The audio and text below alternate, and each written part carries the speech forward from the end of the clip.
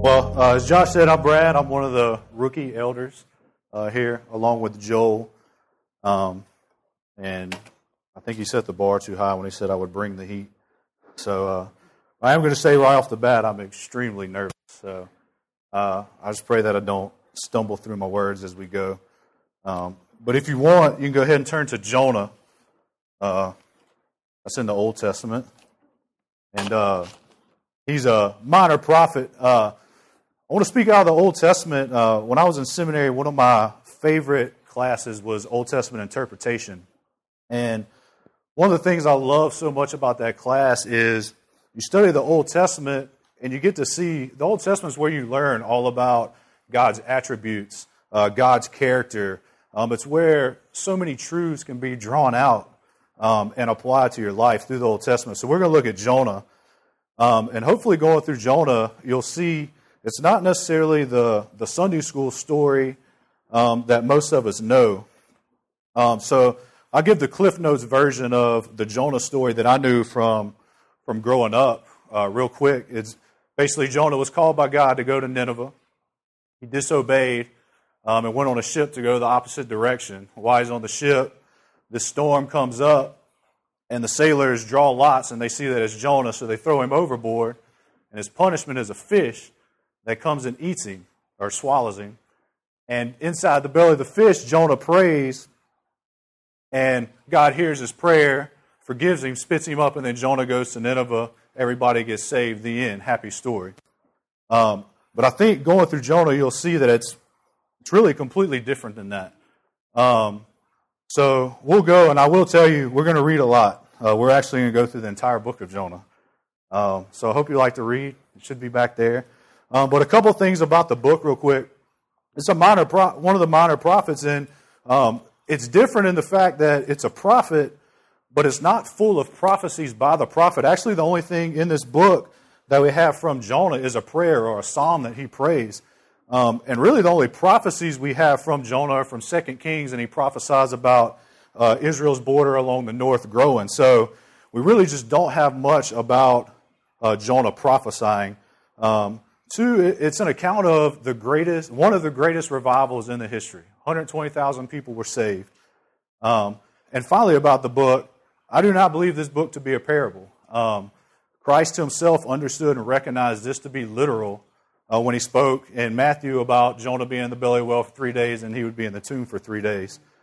So I don't look at this to be a parable at all. So the star of the book of Jonah generally is the fish. The fish is not the star of this book. So don't get caught up in the fish. One of the things I think you have to realize is the book is more than a fish. It's only mentioned twice in the entire book. And a lot of people debate whether, a fish could swallow a man and him live to tell about it. And when I was in seminary, I was writing a paper on Jonah, and when I was doing my studies, obviously the first thing I wanted to do was go to the internet and try to find an account of somebody being swallowed by a fish that could live to tell about it. And while I'm looking through this, I come across this journal from a guy who had written some stuff on Jonah. And in his journal, basically says he was doing the same thing I was, trying to look for true accounts of somebody being swallowed by a fish that lived to tell about it. And what he said is, I'm doing that, and then I realized if I actually find an account of somebody being swallowed by a fish, then that completely negates this being a miracle by God, and it becomes something that just randomly happens from time to time. I kept looking. I never found anything. So, but what I can tell you is, if God can create the universe, you have to think of creation for a second. I did a study earlier this year on creation and got wrapped up in it. And C.S. Lewis, I was reading an essay he wrote on creation. And one of the things he was saying was, think about creating for a second. We can't create anything. There is absolutely nothing that we can create. Anything that we make comes from something else. And in his essay, he challenged you to think of a color you've never seen before. You can't do it.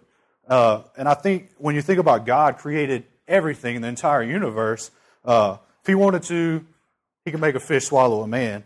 And if it's something you don't believe, I think, a lot of people, it's a matter of faith, but God sent himself down here in the form of a bondservant down on the cross and rose from the dead. We put our faith in that. We can't believe he swallowed a fish. Made a fish swallow a man. So I think it's just a matter of faith. And like I said, not going to get caught up in the fish. I want to say that it's not a story of fish, but it's a story of God's mercy and grace. So before we actually get into the book, I think one of the greatest things that we can find in Jonah, it's not the message to Nineveh, but it's what we can take from it today and what we can learn from the book. We learn about God's attributes. We'll see some of them in here. His character, and then we can see ourselves in this character. So as we go through the book, think about it. I'll pull out some stuff, but where do you see Jonah in yourself? So we'll go ahead. I'm going to start reading chapter 1, and I'll stop a little bit and say a couple things. But verse 1. Now the word of the Lord came to Jonah, the son of Amittai, saying, Arise, go to Nineveh, that great city, and call out against it, for their evil has come up before me. But Jonah rose to flee to Tarshish from the presence of the Lord. He went down to Joppa and found a ship going to Tarshish. So he paid a fare, went on board to go to them to Tarshish, away from the presence of the Lord. One thing just in this first little paragraph, the arise, go, that God commands of Jonah right there, that is an extreme command. It's not something where Jonah would have heard that and thought to himself, I can wait a little while. It's in a command of urgency to get up and go. And in that same sentence, you see call out against it. We'll see that same sentence come up in chapter 3. In the English Standard Version, it's the same words, but most Bible versions translate it different, and there's a reason. In this first chapter, to call out against it has a tone. It's a tone of no repentance. It's like a threat. It's a very threatening tone that he's saying to them. Their evil has come up before me. This kind of stood out to me in that just like we know that God knows everything. So if you read this, it kind of comes off as like all of a sudden God was made aware of their evil. But that's not the case at all. I'm not going to try to say the Hebrew word for it, but they would have understood this to mean that it's in full cognitive knowledge and in the full mental view of somebody. So there was never a time where this evil was all of a sudden made known to God. It was always there. Now, with that word, they would have read it and understood it to mean that their evil had gotten so bad that it had actually raised up and into the presence of God. And that's why he's condemning them right there. So we get to see a little bit of God's omniscience right there, and that he's fully aware all the time of what's going on. Okay? So Jonah decides to flee. So I think when you look at that, there's 3 reasons that all the commentaries and journals and stuff I read talk about what would be the reasons to flee. One, you need to know a little bit about Nineveh. At this time, Nineveh is the capital of Assyria, and Assyria isn't a world dominant force yet, but they're beginning to be. And they're basically fighting little battles with Israel all over, and they were ruthless. They would come in. You weren't allowed to stay in your city. You had to go. They would take over. You were on your own. And actually, in some of the accounts I have, says kings of Assyria would actually take their prisoners and skin them and wrap them across their walls as a threat. And some of the kings in their palaces would take the nobles and the kings of the cities they conquered and would actually have them on stakes to where when you walked up to the king, you were walking past all these people. So I think that gives reason for somebody not to want to go to Nineveh off the bat. Another reason, God's asking Jonah really to go and proclaim his word to somebody who's not an Israelite, which it's not known to them at this time. Actually, some of the commentaries I read say this might possibly be the first time that God's asking somebody to go make disciples. So it's kind of unheard of right now. But I think as we go through, one of the main things you'll see that come out is that I think it comes down to Jonah was basically just a consumer prophet. He was totally given over to the idea that salvation belonged to Israel and didn't think it belonged to anybody else. And he was resistant to that going to another political power. And I think, we might not think of it in terms like that, but we do question sometimes, how could God's grace go to somebody who attacks us or who believes different than we do? And when you look at it, most of God's judgment fell on his own people for consuming his grace throughout history. So not on the unbelievers around us. God's a missionary God, and that's what he's looking for. I had a professor in seminary of evangelism and missions, and one of the things he always used to say was, Christianity is not for us and ours. Christianity is for them and theirs.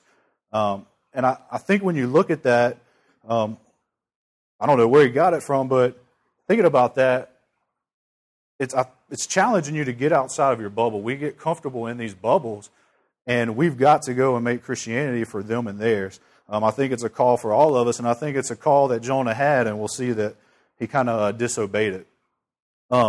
Going back to chapter 1, one thing I looked over, the last verse, fleeing from the presence of the Lord. Kind of the same thing, just one thing. Obviously, Jonah couldn't flee from the presence of the Lord. But really what that's saying is Jonah basically was saying, I quit. He was turning in his mantle. He's basically saying, I'm not a prophet anymore. You take it. I'm gone. I quit.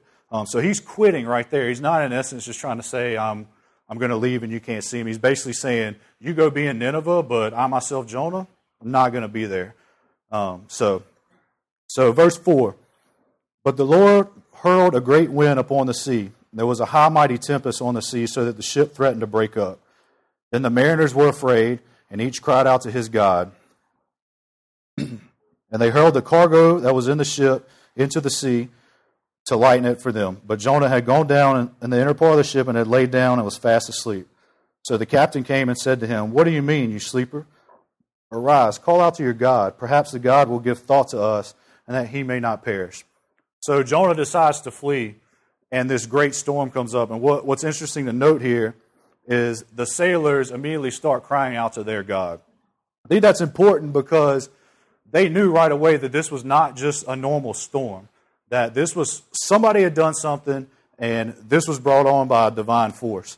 And you've got Jonah, who's in the belly of the ship sleeping, and the sailors are going into the belly of the ship. That's where all the supplies are, taking them, throwing out, and they find him sleeping.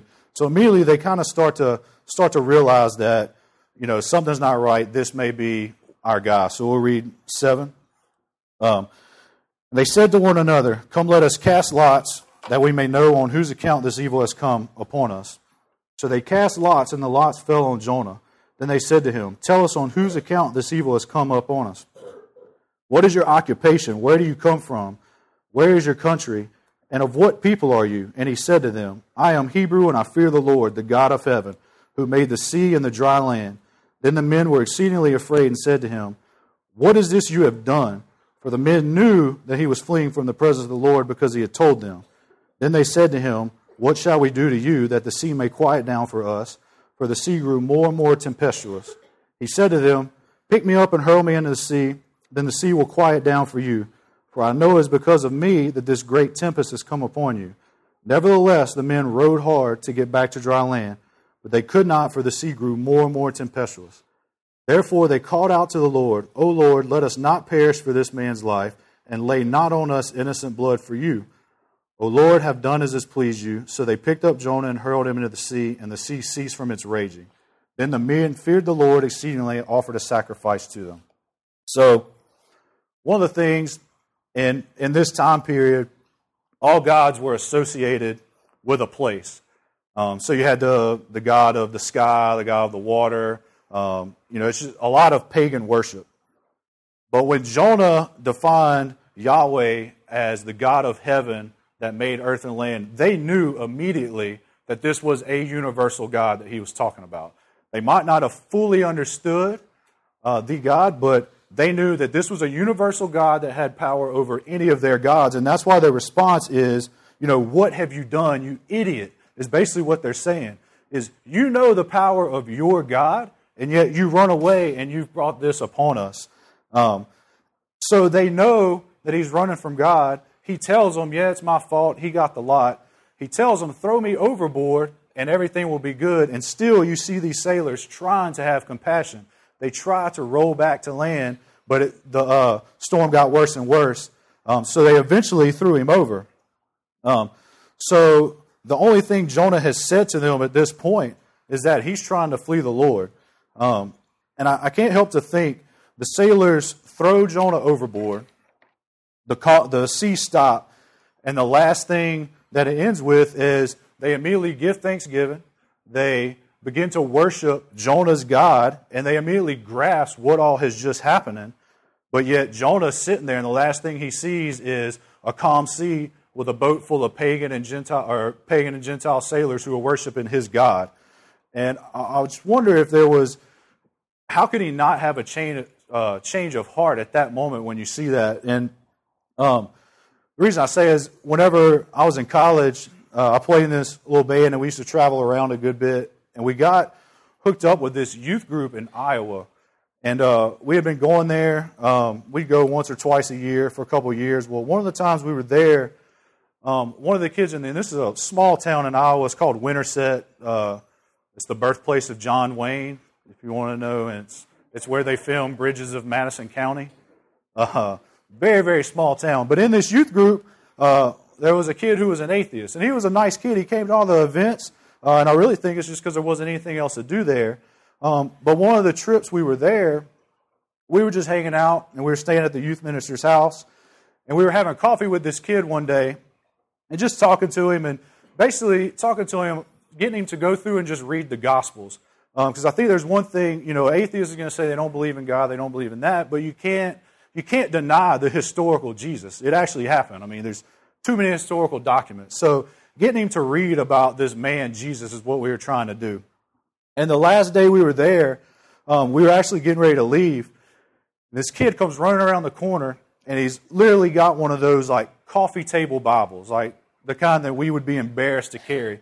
And he's screaming to the top of his lungs. He's like, I love this guy. This Jesus, I love him. I don't believe in him, but I love him. So, he says that. I didn't think much of it until I get home and I realize that here's a guy who doesn't believe in Christ that has more passion for him than I do.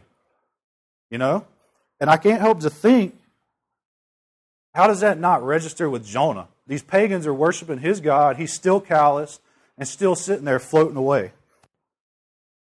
I'm going to go fast. There's a lot of stuff. So, sorry. So verse 17, the star of the story. The Lord appointed a great fish to swallow up Jonah. Jonah was in the belly of the fish 3 days and 3 nights. So one thing to note, this is not a punishment. This fish is not a punishment. It's an answered prayer. Jonah was dead. This is an answered prayer. But we get to see a little bit of God's sovereignty right here in the fact that God had appointed a fish. He knew what was going to happen. He had the fish ready. Actually, one of the commentaries I read said this fish was in exactly the right place at the right time by God's command in order to swallow Jonah and keep him safe. All right? So we get to chapter 2, and this is where Jonah's prayer comes. Now, this is the part in the Sunday school story where you hear Jonah repents, God forgives him, spits him up on land. I'm going to kind of go through the prayer a little bit pretty fast, and then we'll kind of just talk about a couple things in it. Then Jonah prayed to the Lord his God from the belly of the fish, saying, I called out to the Lord out of my distress, and he answered me. Out of the belly of Sheol I cried, and you heard my voice. But you cast me into the deep, into the heart of the seas, and the floods surrounded me. All your waves and your billows passed over me. Then I said, I am driven away from your sight. Yet I shall look upon your holy temple. The waters close in over me and take my life. The deep surrounded me. Weeds were wrapped about my head at the roots of the mountains. I went down to the land whose bars closed up on me forever. Yet you brought up my life from the pit. O Lord my God, when my life was fading away, I remembered the Lord, and my prayer came to you into your holy temple. Those who paid regard to vain items forsake their hope of steadfast love, but I, with the voice of thanksgiving, will sacrifice to you what I have vowed I will pay. Salvation belongs to the Lord. Now, just reading that prayer sounds great, but let's look at it a little more. When you look at this, you'll see that it's a very shallow prayer. It's a self-centered prayer of no repentance. The prayer focuses on Jonah and all that he's going through. When you look back at the Psalms, you'll see that God is the basis for all their praise, adoration, and obedience. Jonah alludes to the sovereignty of God in this prayer, but it's a distorted view. His view of sovereignty is saying, yeah, Lord, you're over the waves and they're crashing in over me. But he's saying it's because of your sovereignty. That's why the storm's here and that's why I'm in the position I'm in. It's not that I sinned against you, so this is the position I'm in. He has a very distorted view of God's sovereignty in this. This prayer also shows his feelings for the Gentiles still. If you look in verse 8, those who pay regard to vain idols forsake their hope and steadfast love. For the voice of thanksgiving I will sacrifice to you. So he assumes himself to still be elite because he worships God, but it's in chapter 1 where the Gentiles, they're the ones who were eager to uncover sin. They're the ones who had compassion on Jonah. They proved to be superior than Jonah in the beginning. And Jonah fails to see his disobedience.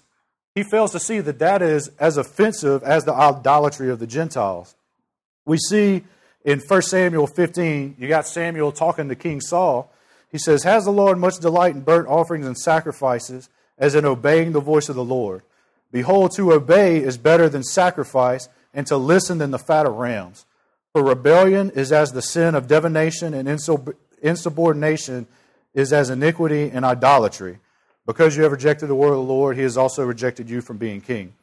So Jonah's just got a skewed view. He's still trying to say, like, those Gentiles, they worship idols. I will go and offer you a sacrifice of praise when they're the ones who are already praising God.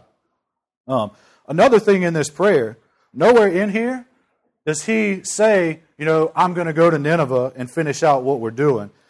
He says, with a voice of thanksgiving, will sacrifice to you what I have vowed I will pay. First of all, the vow that he will pay was that he was a prophet. And remember, he quit. All he's saying is basically, let's forget about this. This was a misunderstanding. I'll go back to Jerusalem.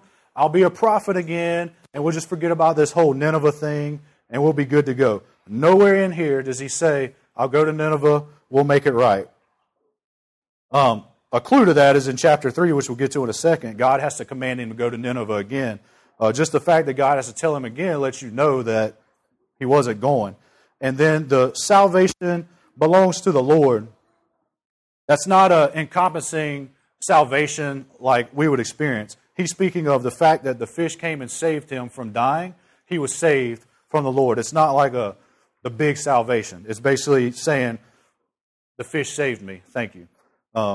So I think when you look at this, there's no repentance. There's nothing that says, I'm going to make this right and go to Nineveh. But I think one thing that we can pull out of this is that we can see that God's means of saving us are sometimes not the way we would have chosen.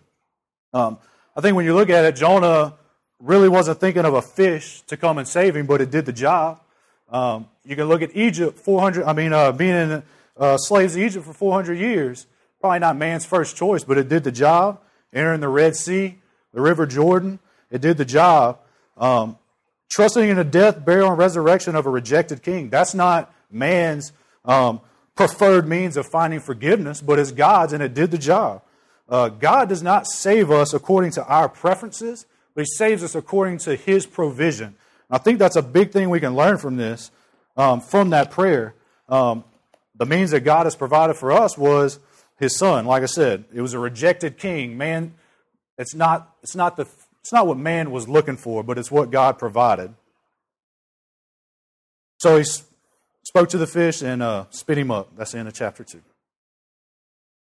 All right. Chapter 3. Then the word of the Lord came to Jonah a second time, saying, Arise, go to Nineveh, that great city, and call out against it the message that I tell you. Right quick, that same arise. That's the exact same arise from chapter 1. Like I said before, he never said he was going back to Nineveh. If he did, why would God have to command him with such urgency again to go to Nineveh? And then this is the call out against it again.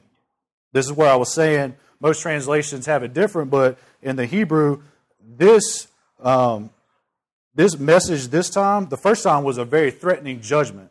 This time this message is more of a positive tone, and it's more of a call to repentance for Nineveh. Some of the commentaries I read said it's just to emphasize what God's intentions were, or it simply makes his original intention more clear. While God threatened to judge Nineveh, he was very willing to relent and forgive them if they repented of their sins. So with that, so Jonah arose and went to Nineveh, according to the word of the Lord. Now Nineveh was an exceedingly great city, 3 days' journey in breadth. Jonah began to go into the city, going a day's journey, and he called out, "Yet 40 days and Nineveh shall be overthrown." And the people of Nineveh believed God. They called for a fast, put on sackcloth from the greatest of them to the least of them. The word reached the king of Nineveh, and he arose from his throne, removed his robe, covered himself with a sackcloth, and sat in ashes, as he issued a proclamation and published throughout Nineveh. By the decree of the king and his nobles, let neither man nor beast, herd nor flock taste anything. Let them not feed or drink water, but let man and beast be covered with sackcloth, and let them call out to mighty God. Let everyone turn from his evil way and from the violence that is in his hand. Who knows? God may turn and relent and turn from his fierce anger, so that we may not perish. When God saw what they did, how they turned from their evil way, God relented of the disaster that he had said he would do to them, and he did not do it. So Jonah goes, but based on what we've seen before and what we know how his feelings are towards the Gentiles or the Ninevites, I can't imagine that him portraying God's message, I just can't imagine that he's being very excited with it. Yet 40 days and Nineveh will be overthrown. The message is to the point and it's frightening, but that's about it. I mean, but I think that shows just the power and the plan that God had to do that. He took 8 words, and 120,000 people came to know Christ. Yet 40 days and no one will be overthrown. The people took these words seriously based on the text. They turned to God, but it started from the bottom up. The king made a decree, but by the time word had gotten to the king, the people had already started fasting and covering themselves in sackcloth. And then when it got to the king, he put out a decree and still called for a fast in the sackcloth. The sackcloth it just represents the slaves or the poor people back then wore sackcloth. So when all the people and the kings are putting on sackcloth, it's just signifying that they are now slaves to God. So 2 interesting things about this.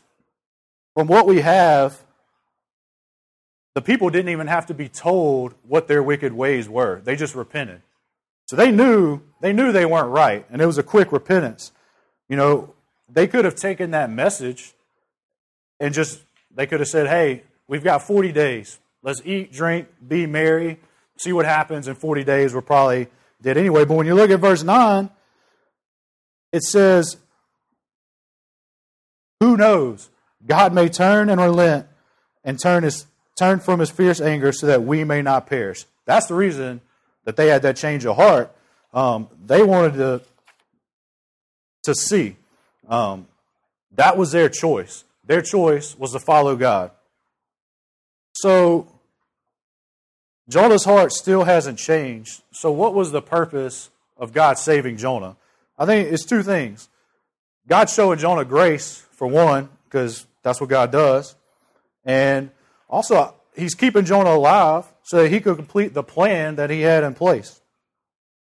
This is one thing I think we can sit on for a second or two, or until I run out of notes on it. But I think with our church and the demographic or the age group we have, this is something that we really get caught up in, is what is God's plan for our life? Which leads to anxiety, which we've been talking about week after week. It keeps coming up. And I don't think we can get around it, and I think there's a reason for us, but you can't, based on this and what we know, God has a plan. You can't do anything to mess that plan up. So why do we worry so much about it in the first place? Why do we put so much stress into trying to figure out what that plan is? Do not hear me say that you can do whatever you want. It's not what I'm saying. You can look at Jonah. Jonah had consequences for not obeying. But if we look at what we talked about in community groups in the spring, we went through all the attributes of God love, and we really take that for what it means. He's faithful. He's full of love. He's all-powerful. He's all-knowing. This is a God that doesn't live or doesn't see things moment by moment. He stands outside of time. He doesn't see past. He doesn't see future. Wayne Grudem describes it as God sees everything as an eternal present. It just happens. He just sees it. That's how it goes. If we look at this and we buy into that He's full of love, why do we get so caught up in that anxiety of trying to figure out the future? Each month, the elders, we go through different prayers that we study through and we pray through for an entire month. And about 2 months ago, this is one of the things that I really got stuck on was people worrying about plans for their life and not living now. And if you remember Vernon last week, one of the things Vernon said was, anxiety always has us thinking of the future and steals your desire to live in the present. I'm going to read Ephesians. This was the prayer. It's Ephesians 3:14 through 21. It'll be up there. You don't have to turn to it. But this is the prayer that has stuck with me for our church and that I still pray for our church all the time. It says, "For this reason, I bow my knees before the Father, from whom every family in heaven and on earth is named, that according to the riches of His glory, He may grant you to be strengthened with the power through His Spirit in your inner being, so that Christ may dwell in your hearts through faith, that you, being rooted and grounded in love, may have strength to comprehend with all the saints what is the breadth and length and height and depth, and to know that the love of Christ that surpasses knowledge, that you may be filled with all the fullness of God. Now to Him who is able to do far more abundantly than all that we ask or think, according to the power at work within us, to Him be the glory in the church and in Christ Jesus throughout all generations, forever and ever. Amen." That's been my prayer for us. And I think when you look at this, there's things to note that Paul's praying this for the Ephesian church, and nowhere in this prayer is he praying for prosperity for the church. He's not praying for prevention, removal, or quick relief from pain. He's not praying for being healed or well-being. He's not being prayed for emotional, psychological well-being. And he's not praying for an ecstatic experience. These are the things we pray for. And these are the things we get caught up in. These are the things I pray for. But Paul is praying for the things that God has purposed and promised, and which He has assured us He will accomplish to His glory. He's praying for the inner man that's being renewed daily, not the outer man who's dying daily. He wants them to trust in the faithfulness of God and to understand this love of God. And actually, in here you see, he says, what is the breadth and length, the height and depth? Basically, this is the no love is higher, wider, deeper, truer. And then he realizes, man, I'm trying to explain God in human terms, but I can't. So the very next sentence, he says, it surpasses your knowledge. You can't comprehend it anyway. A quote from another journal I think is really good with this. It says, God's love is the starting point. It is also the lifelong pursuit of the saint and is the goal. The love of God is infinite, boundless. Exploring the love of God is something like studying the universe. The more of it you know, the more of it we find is still unmapped and unexplored. We can spend our whole lives exploring His boundaries, but then discover that we have not pressed His true boundaries at all. Paul knows that if he can get the Ephesian church to grasp this concept of God's love, that all this other stuff doesn't matter. There's no reason to have anxiety whenever you think, this is the God of love, I'm going to trust in His faithfulness, and that's it. That's it. That's all you need to focus on. Psalm 145 says, love is so great, I can search and never discover how great. And even in this prayer, you can read prayers from Paul all throughout, and he talks about how you'll never be able to understand this love that God has. And we as a church, if we believe this, then why do we let this anxiety bind us? Why can we not live in freedom?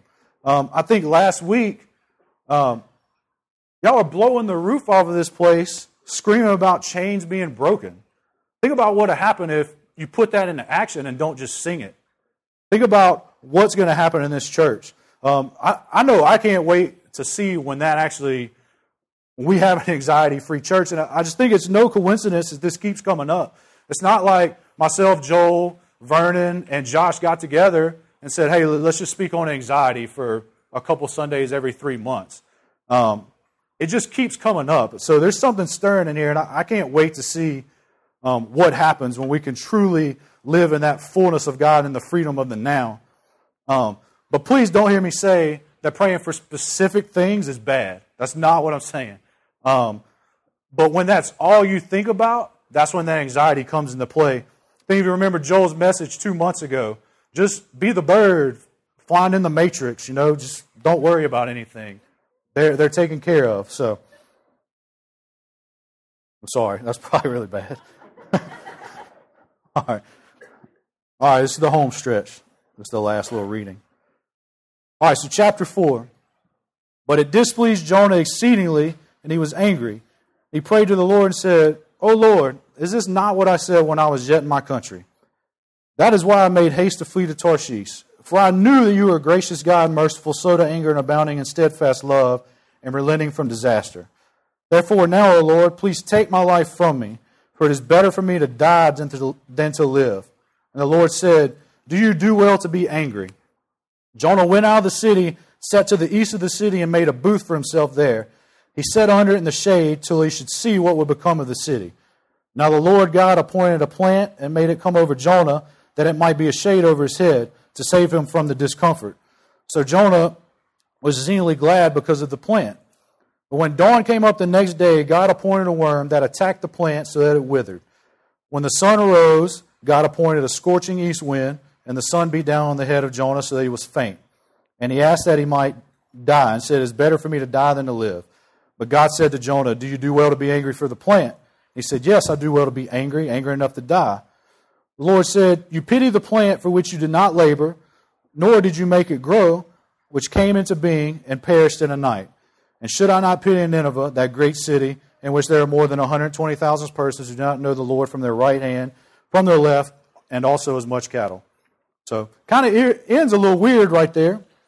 And I'll say, this part right here, never heard this part in Sunday school. Never. So I think when you look in chapter 3, they became to a knowledge of God. Nineveh did. He didn't heed the words of the Ninevites. It wasn't the sackcloth. It wasn't the fasting. He took note of genuine repentance from them. And it's because of that Jonah is angry. Jonah's not angry at himself. He's not angry at the men. He's angry at God because God acted completely consistent with his character, which is exactly what Jonah knew he would do. Jonah has a huge issue, and I think the root of it is unforgiveness. Like I said, the Assyrians are plucking little towns from Israel away, and by the end of the century, not yet, not in this story, but by the end of the century, Assyria is the most dominant force in the world. They're not there yet, but they're getting there. And Jonah has this unforgiveness to him, and it's made him completely bitter towards them, towards Gentile, and he just has this disdain that, God, you are for Israel and nothing else. So I think if you look Matthew 18, you don't have to turn there. I'm not going to read the whole parable, but it's the parable of the unforgiving servant. Just give you the Cliff Notes version right here. Jonah has a huge problem with unforgiveness, and just see how we can apply that. But basically the parable of the unforgiven servant, the king calls in the servants and he wants to go ahead and pay their debt. Well, the first servant owes, crazy amount of money, 10,000 talents, which I don't remember how much it is, but it's a lot. Something, I think it was like 15 years it would take him to pay off. And the servant says, I don't have it. Well, the king tells him, okay, and the king actually wipes his debt. The servant begs him and says, I'll pay it back, I promise. King actually wipes his debt out. So then that servant goes to his servants, and he's trying to collect his money. One of his servants says, I don't have the money. That servant throws that servant in jail. Is that easy to follow? There's a lot of servants. Well, when the king finds out what's happened, he calls that original servant in, and he puts him in jail because he forgave him. And I think the big thing from this is 34 and 35. The end, it says, And in anger his master delivered him to the jailers until he should pay all of his debt. So also my heavenly Father will do to every one of you if you do not forgive your brother from the heart. I think one thing we can pull from this is pretty clear that an unwillingness to forgive is a sign that heaven's not in your future. Jonah is extremely bitter, as we can see. And that bitterness stems from that unforgiveness. Some of the things on bitterness, some symptoms, I guess, of bitterness that you can see. And I'm sure we can see these in our life right now. And if this rings a bell with you, I challenge you to really think about where that's coming from. But symptoms of bitterness. There's a jealousy is a symptom of bitterness. Jealousy consists of a combination of presenting emotions such as anger, sadness, or resentment and disgust. If you have that inward bitterness to somebody, it's a sign you need to think about some forgiveness. Another big one, gossip. Spreading information or breaking somebody down. We as Christians have come up with a new word for gossip, or a synonym. We call it prayer request. And you know what I'm talking about. You've either been a part of it or maybe you've been somebody who's done it. But that's an inward sign of bitterness that you need to think about, might need some forgiveness. There's an outer war where you just love the fact when somebody else fails. And on the other side, there's an inner war, face to face. You're perfectly fine with this person. You're happy-go-lucky, your friends, but on the inside, whenever they fail, you love it. That's an inward sign of bitterness that lets you know that there's some forgiveness that needs to take place in that relationship. Rob Turner defines, or doesn't define, but this is what he says of bitterness. It says, bitterness is like drinking a poison and waiting for someone else to die. If that's you, there's some forgiveness that needs to take place. Now with that, we all need forgiveness. There's never been a prayer that we have prayed where we don't need forgiveness. But we have to know how to give that forgiveness first. I think if you look, the starting point of that forgiveness has to come to the cross. None of these are going to be up there, but when you look at Ephesians 4:32, be kind to one another, tenderhearted, forgiving one another as God in Christ forgave you. Ephesians 5:2, walk in love as Christ loved us and gave himself up for us, a fragrant offering and a sacrifice to God. And then Colossians 3:12-13, put on then as God's chosen one, holy and beloved, compassion, kindness, humility, meekness, and patience, bearing with one another, and if one has a complaint against another, forgiving each other as the Lord has forgiven you, so you must also forgive. God has an endless supply of forgiveness for us, and we have to have that same endless supply of forgiveness for everyone else. But we tap into this endless supply of forgiveness through our repentance. It doesn't happen unless you repent first. We can look back at this. Jonah never repented, and he has no clue how to tap into this forgiveness through the Gentiles. And that's how that's how it ends. I said, it's not the Sunday school story I remember. It doesn't leave you with a warm, fuzzy feeling. It leaves you with no solution to Jonah's problem, no solution to his sin. It really ends just like the Old Testament. There's no solution to Israel's sin when the Old Testament ends. There's just nothing happy about it. But I think there's a lot that we can pull out and apply to ourselves today with this. Everything we just talked about. We could learn about ourselves, our relationships to others, relationships to God, and how we need to trust through what Jonah did. And that's really it. That's the end of the story.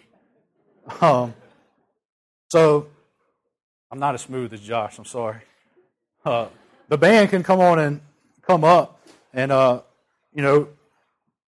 going to do like we normally do at the Ring. We're going to have our response time and sing a little bit. But I think some of the things to look at in this response time is just, ask yourself, are you responding to maybe you're the one living the selfish Christian life that you're not going for them and theirs. You're living in this bubble and scared to get out of it. Maybe you're struggling with the anxiety that you're the one that needs to completely trust in the faithfulness of God and break free from this anxiety. Remember, no love is higher, deeper, truer.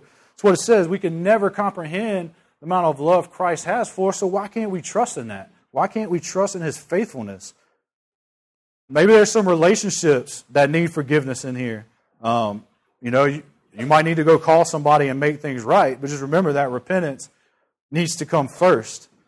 And maybe for some of you, your response is that I just don't have a response. None of this applies to me.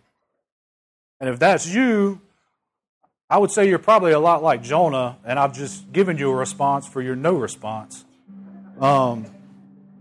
So I hope that I was able to put this together, and maybe it brought to light just the Jonah story and really how much it applies to us daily. And there's so much more to pull out from that, but I just feel like that. I feel like that's what we needed for tonight. So I don't know how this relates to you, but I hope you can walk away with something from this tonight. And that's it. So I'm gonna pray, and then we're gonna respond like we normally do. So Lord, I just thank you for tonight. I thank you for giving us Old Testament stories where we can really study about your attributes and just learn about your character and see the many truths that we can pull out and how they apply to us in our lives today, Lord. I just pray that tonight was fruitful and that lives will be changed going forward.